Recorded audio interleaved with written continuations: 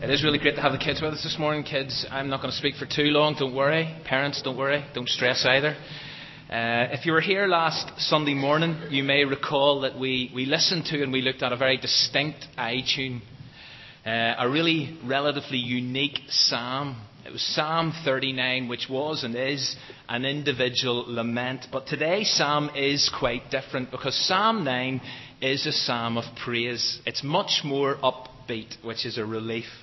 And in it, David recognises, or at least he draws attention to two key aspects of God's character that fuels his praise. Now, last Sunday, as Roy led us in worship, he referred to these two men.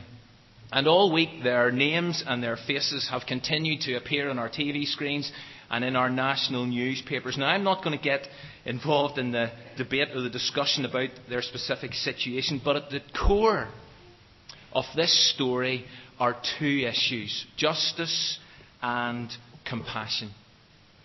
And in Psalm 9, these two issues appear. One of them explicitly, the other, I want to suggest, is implied. But it is the justice and the compassion of God that David actually refers to and he celebrates. So if you do have a copy of God's Word, can I invite you and encourage you to turn to Psalm chapter 9. And I want you to notice how this inspiring psalm actually begins. Because right up front, David says, "I will praise you, Lord, with all my heart." And I don't know if you can remember, but at the start of this service, we stood together and we sang, "I will worship with all of my heart." Because that is the type of praise, that is the type of worship that God not only deserves, but God desires. Wholehearted worship and praise. Now, whenever we talk about the heart from a faith perspective, and this is just a reminder, or whenever we talk about the heart in a biblical context, we're not talking about the physical blood-pumping organ that's found in our chests. The word heart, or the term heart in the Bible, it refers to our emotions, to our wills, to our intentions, to our minds, to our thinking ability, to our conscience. Someone has actually said that all the ways in which the Bible refers to the inner person, in other words, the real you, the real me, is summed up in this one term, heart. So whenever David says, "I will praise you, Lord, with my whole heart," this involves every aspect of who David is. In other words, his mind is engaged. His emotions are employed. His will is involved. It's wholehearted praise. And it is that level of connection that is required if we are going to praise and worship God with integrity. In the New Testament, Jesus came along and confirmed, "My Father seeks worshippers." Well, what are the kind of worshippers that my Father seeks? Those who worship in spirit and in truth. In other words, there's a reality to it. It's genuine, it's honest, it's true, it comes from within, it flows from the heart, it's inside-out worship.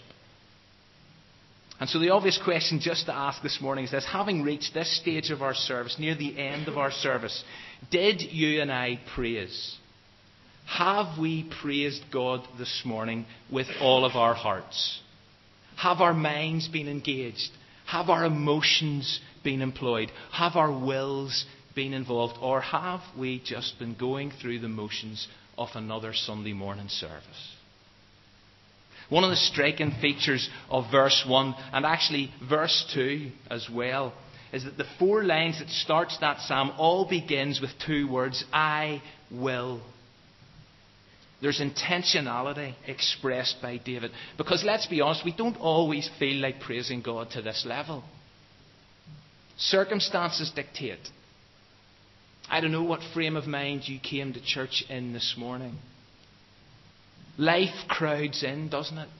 Dark days do descend, problems arise, and therefore, like David, there are times when this has got to be an act of choice. I don't feel like doing this, God, but I will praise you. I'm going to make a determined commitment this morning to praise you with my entire being.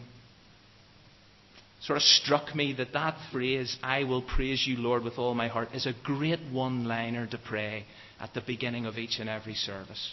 In fact, it's a great one-liner to pray at the beginning of each and every day.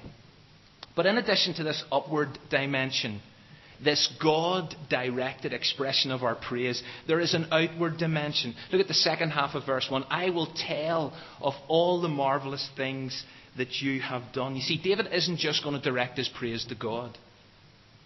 He's also committed to sharing the greatness of God with those around him. He's going to speak up. He's going to speak out. And if you jump down to verse 11, you will see this again, because it actually says, sing praises to the Lord. So there's the upward dimension. Tell the world about his unforgettable deeds. There's the outward dimension.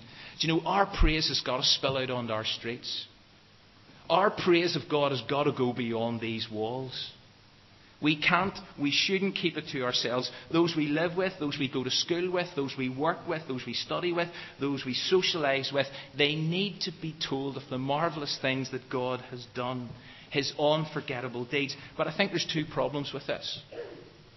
And the first is that we do forget. We easily forget. And so right throughout the Bible there is this constant encouragement and reminder to recall, to reflect, to remember all the great things that God has done. It's not about living in the past, but it's about recognising the importance of past events, the importance of what God has actually done for us in the past. Have a look at these words from Psalm 77. I will remember, says the psalmist, the deeds of the Lord. I will remember your miracles of long ago. I will meditate on your works. I will consider your mighty deeds. And so this morning I thought we'd pause and we'd do exactly that. It's time for a bit of congregational participation. I thought what we would do is we would actually stop in this service and we would remember some of the unforgettable deeds that God has done, some of the wonders that God has done. So, somebody remind me of one incredible thing God has done. Sorry? Thank you. Yes? Hell? He sent Jesus. Anyone else?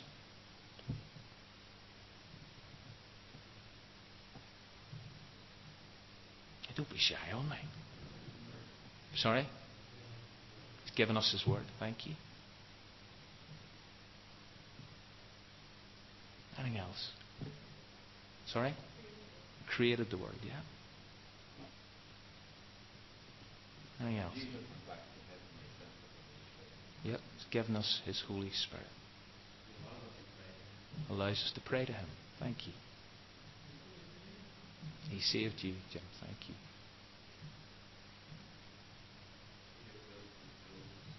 He's building his church. Thank you, Ryan.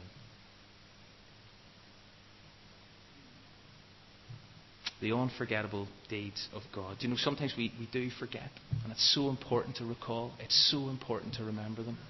I think the second problem is this. How do we actually tell it? How do we tell it?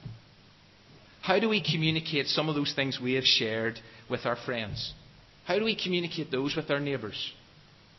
How do we communicate those things with the people we'll go back and share school with this week? And how do we do it without it sounding forced and unnatural or even crass? I think this is one of the key challenges that confronts us today in an increasingly secular and godless society where people have turned off and tuned out. Our lives must speak of God, yes. And I know that sometimes actions speak louder than words. But you know, there is also a need for our voices to articulate the greatness of God.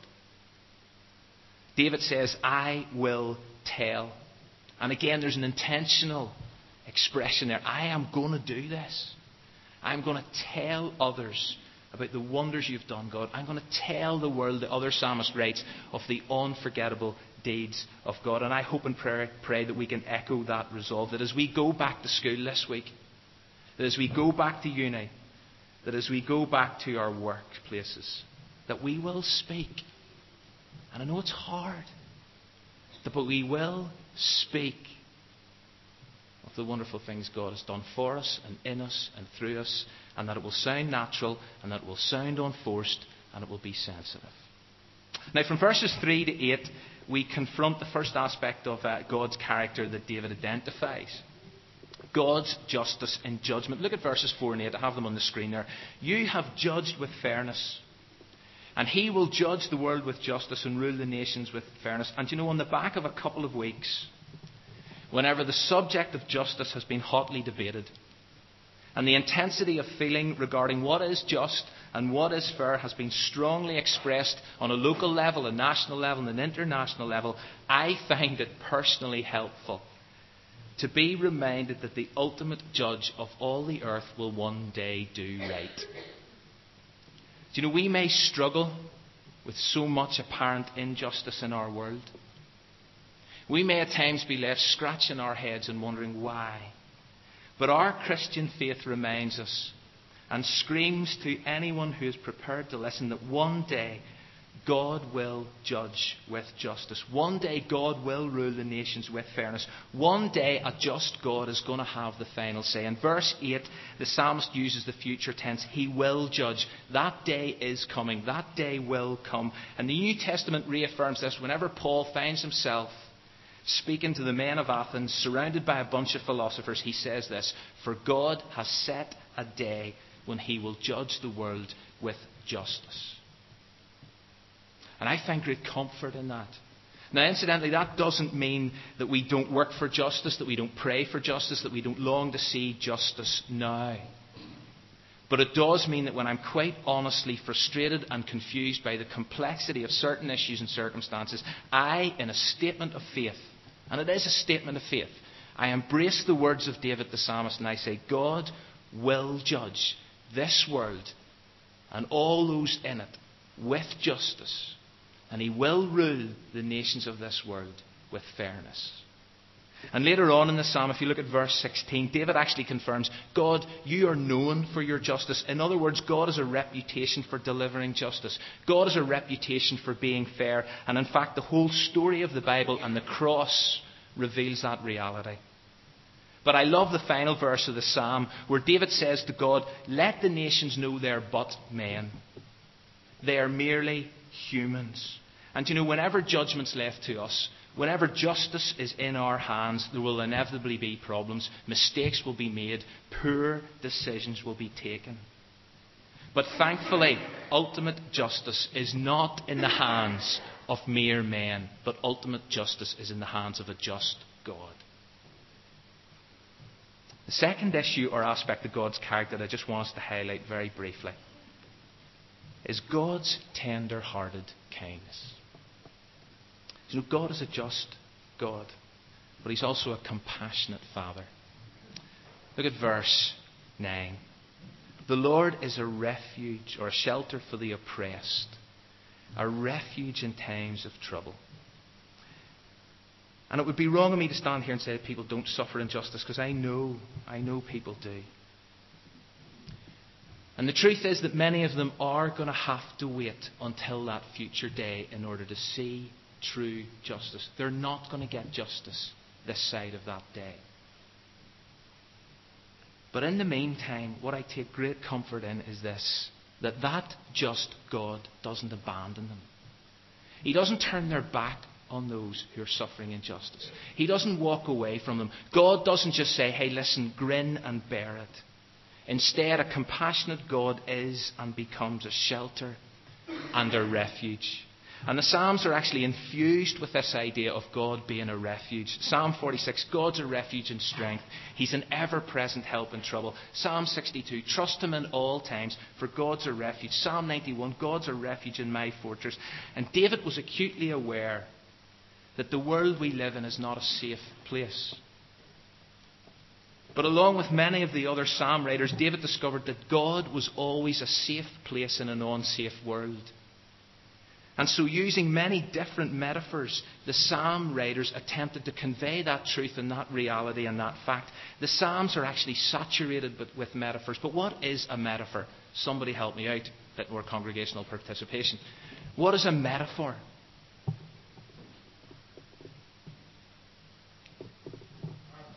A comparison, yeah.